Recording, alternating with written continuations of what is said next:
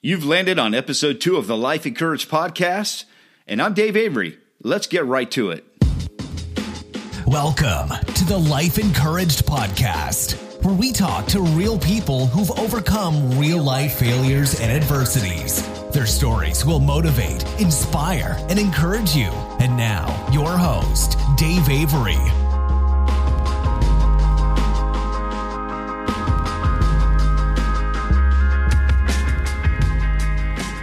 Hey, everybody. Thank you for joining us on the show.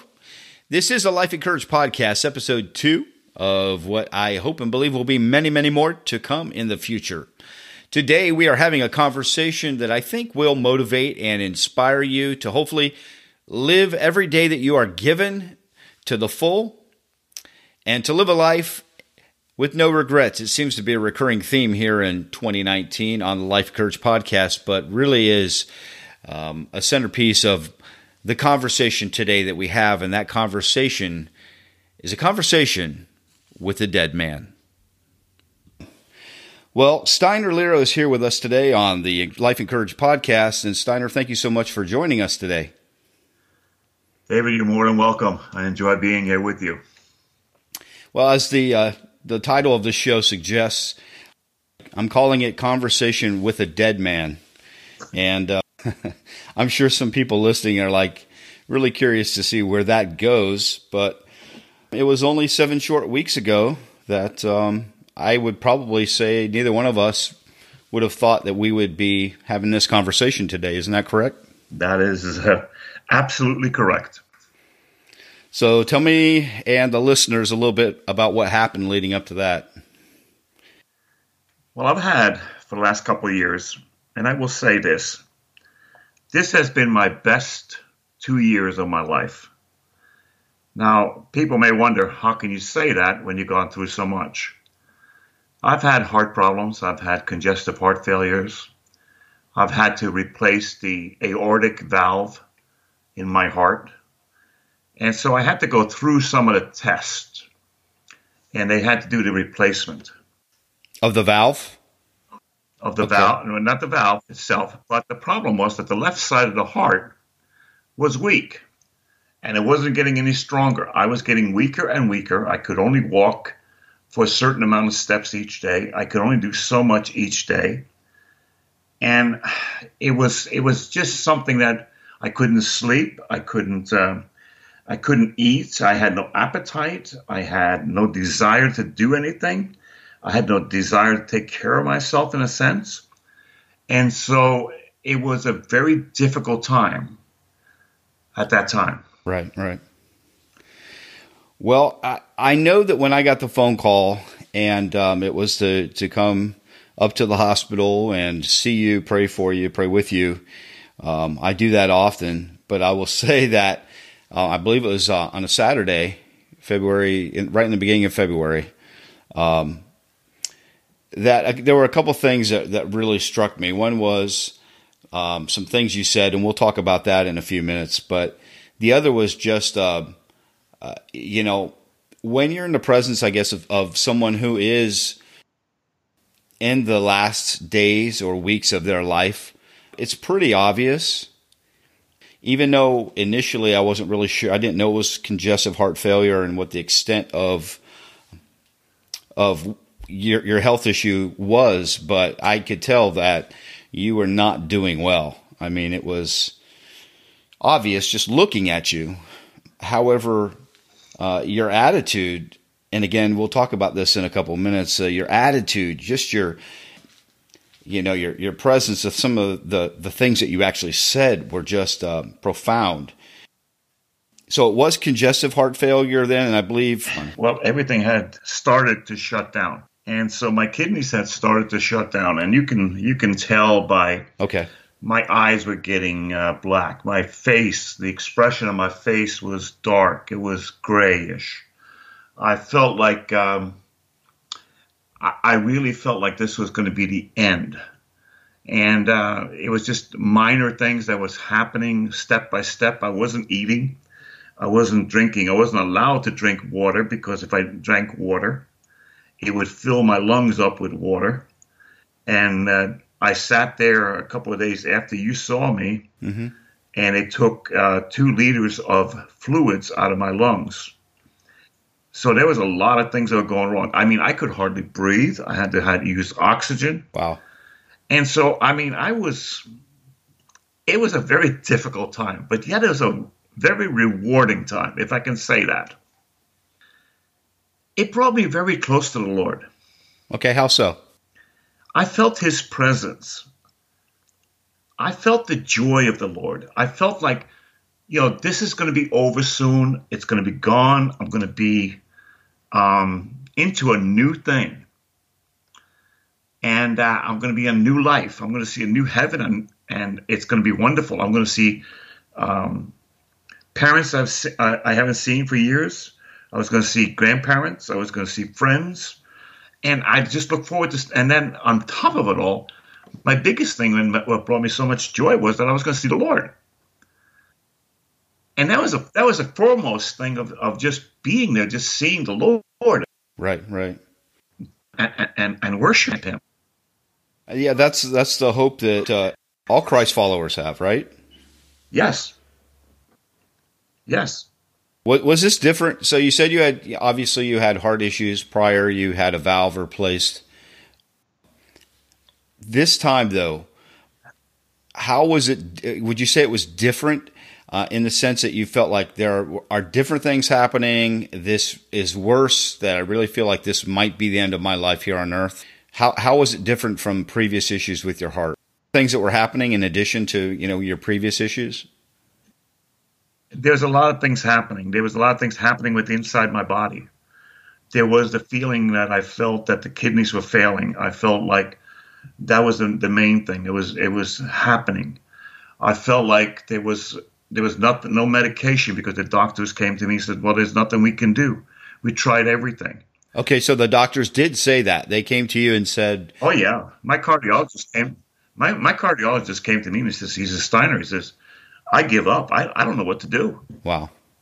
I want to talk a little bit about some of the things that you said. You had mentioned to me that when we were talking about this, that you had asked your wife, Connie, if she would let you go. Can you expound on that a little bit more? How that kind of, you saw that statement, that question a little bit differently after the fact, and even, why did you ask that? First off, why did you ask her?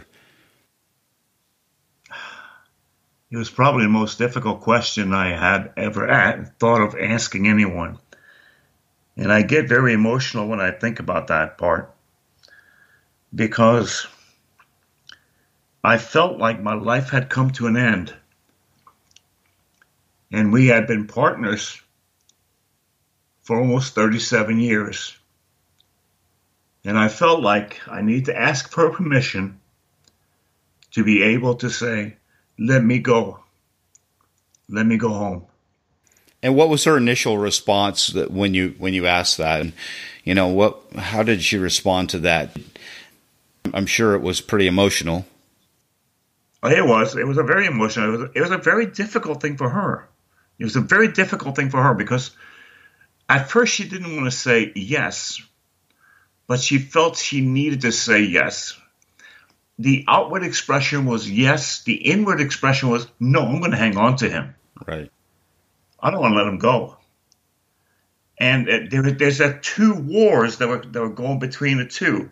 There was that thing of letting me go and holding me back. Right. And because you were ready, you were prepared to step into eternity, you needed that almost, I guess, permission, would you say, from your wife to... I would say that's probably the best way to put it, Dave, is that I wanted her permission to leave. Right. But that took a toll on her. That took a very hard toll on her. She let herself go. And man, I'll tell you what, when I came out of the hospital, I had to take her to the doctors because she has COPD. And it just complicated matters so much. She was so concerned about me. And we finally had to go to the doctors and talk to them. Right. Would you have done something differently now? They say hindsight's 20/20. looking back on how that affected her, would you not ask that question if it were posed again? Would you ask it differently, or how do you look at that situation now? Would you reframe that question? Well, you're asking me a difficult one. I think I would ask the same question because I wanted that relief. I wanted that permission, right, on her part, because I knew that she needed healing. I knew that she needed to continue on in this life, and I just wanted to ask her, would you let me step out? Would you let me step across the line and enter into heaven? Right.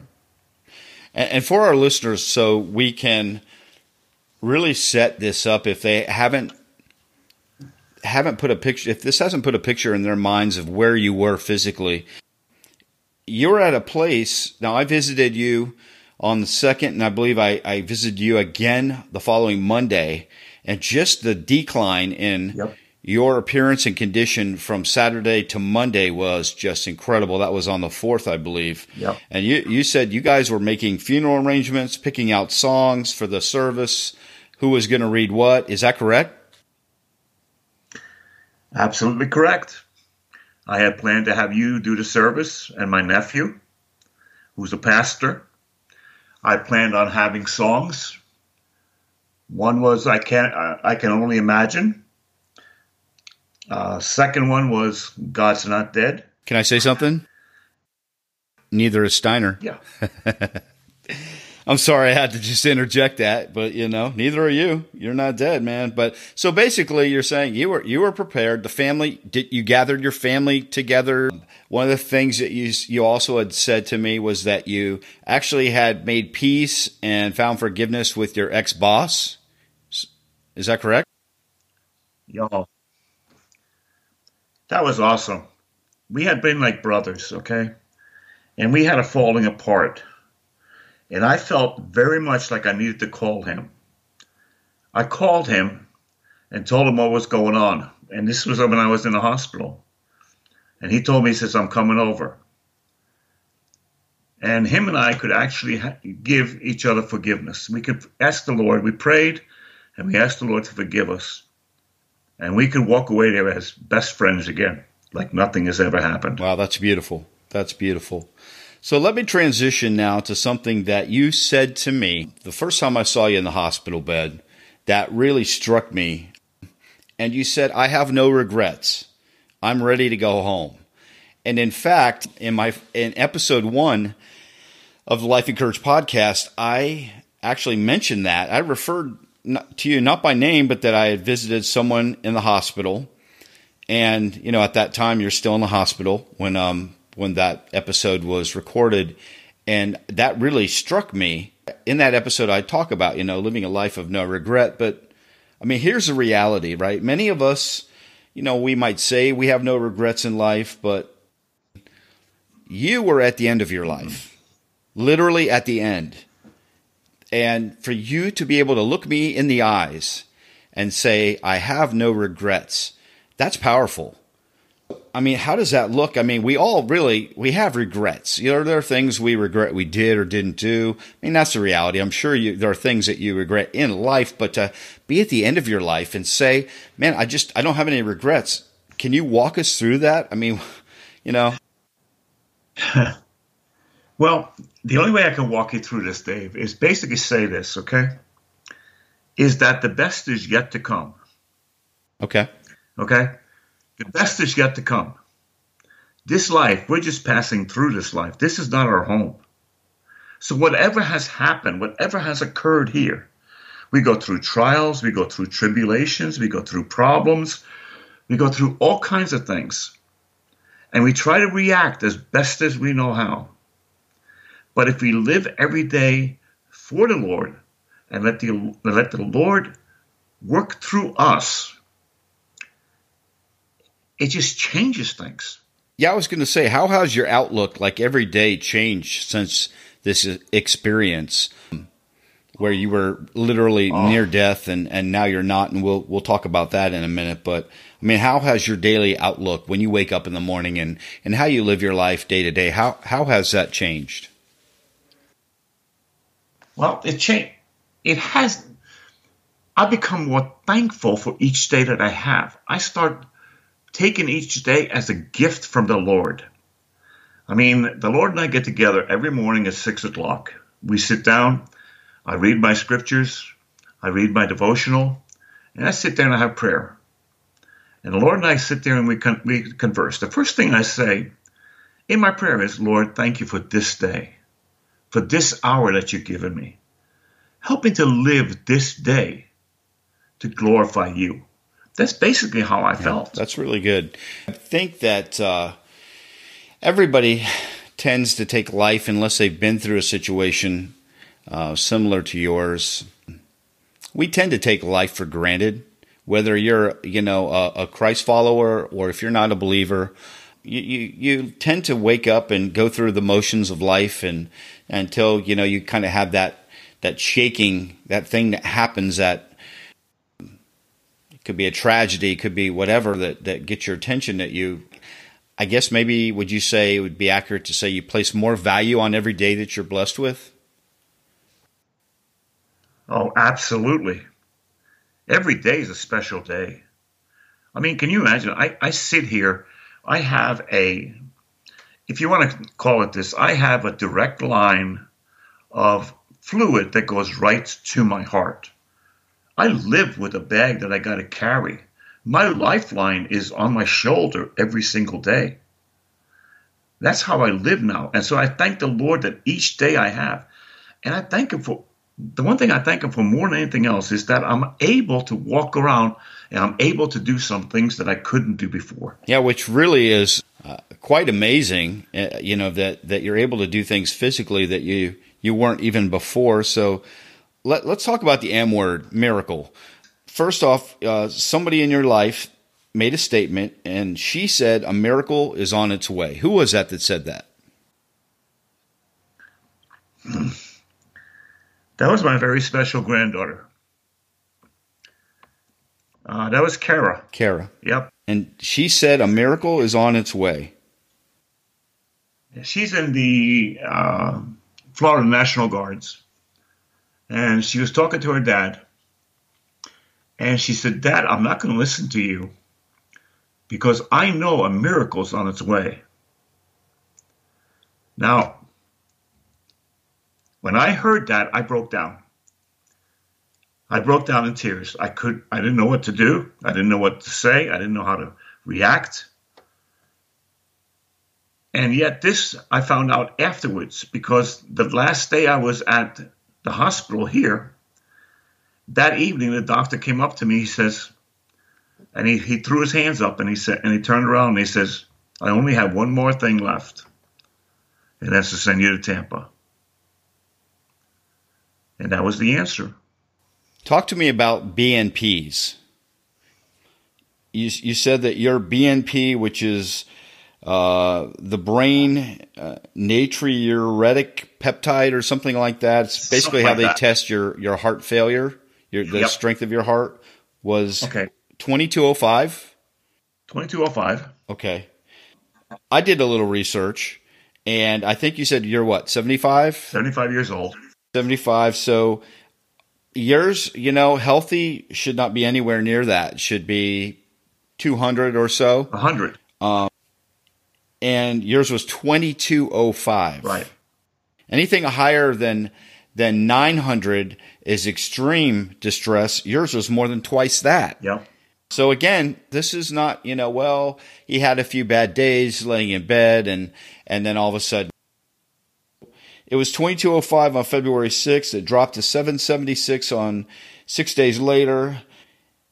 8 days or 9 days later, it dropped to 418. And lastly, on March 5th, it was 195. I mean, that's miraculous if I've ever seen anything. Yeah. Well, let me tell you this. When I went to see the cardiologist, you very seldom hear them use the word remarkable or amazing. And you very seldom see a cardiologist sitting here grinning from one ear to the other ear. He was so happy for me because of what has transpired. And this is nothing through my own. This is nothing that I have done. This is something that God has done. This is something the Lord has done.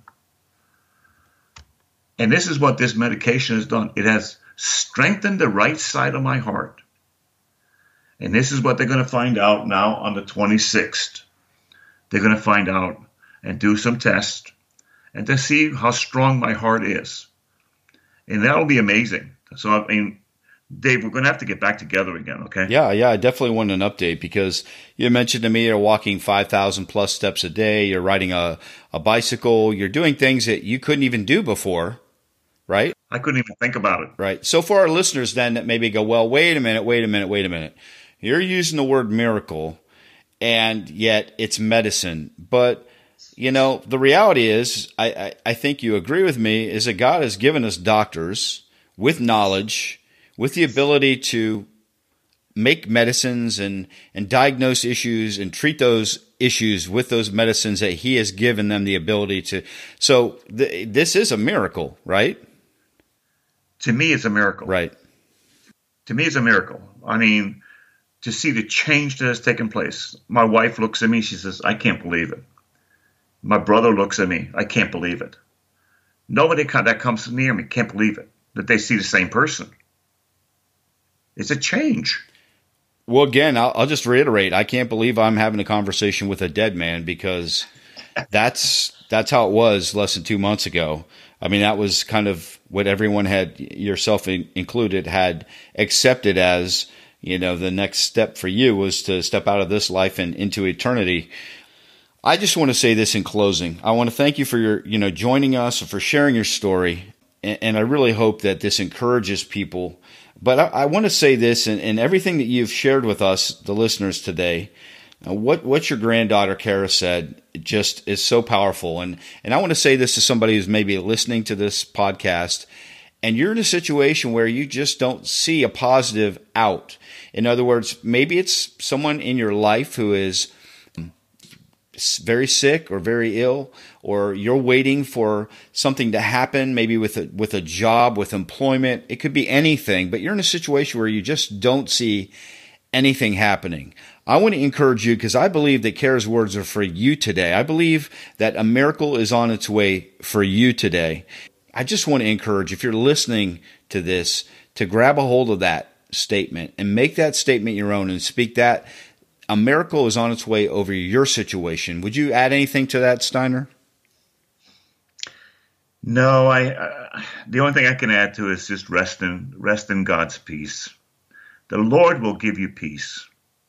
And he gave me such a wonderful peace that I just can't explain it. It's like I can lean back and I'm not going to worry about anything anymore. I'm excited that I didn't get a phone call to have to do a funeral, to be honest with you. I'm excited that I can sit here and have a conversation with a dead man, a person who basically had lived his life, again, with no regrets, which is beautiful, but was ready to step into eternity, and your family and everyone else was preparing for that. The Lord saw fit to keep you with us, and I'm very grateful for that we could have this conversation today that, again, I think is going to encourage people. So, listeners, life is beautiful. Live it to the fullest that you can. Again, Steiner, thank you so much for joining us. Thank you for sharing your story. I know it's still in process. We all have a story we're living that's still in process, but yours, this is pretty fresh. And but it's such a powerful story. I just thank you for having the courage to come on and share with us. You're more than welcome, Dave. Thank you. Well, there you have it, my friends. A conversation with a man who only 7 weeks ago should have been dead, but now he lives every day with new purpose. Be encouraged, and always remember, don't quit, don't give up, and never stop fighting. You can find us on Apple Podcasts, Google Podcasts, and Spotify. Please like, subscribe, share with your friends, and we'll see you next time. Thanks for listening to the Life Encouraged podcast. If you enjoyed the show, please subscribe, rate, and review us. Also share on social media so others can find Life Encouraged.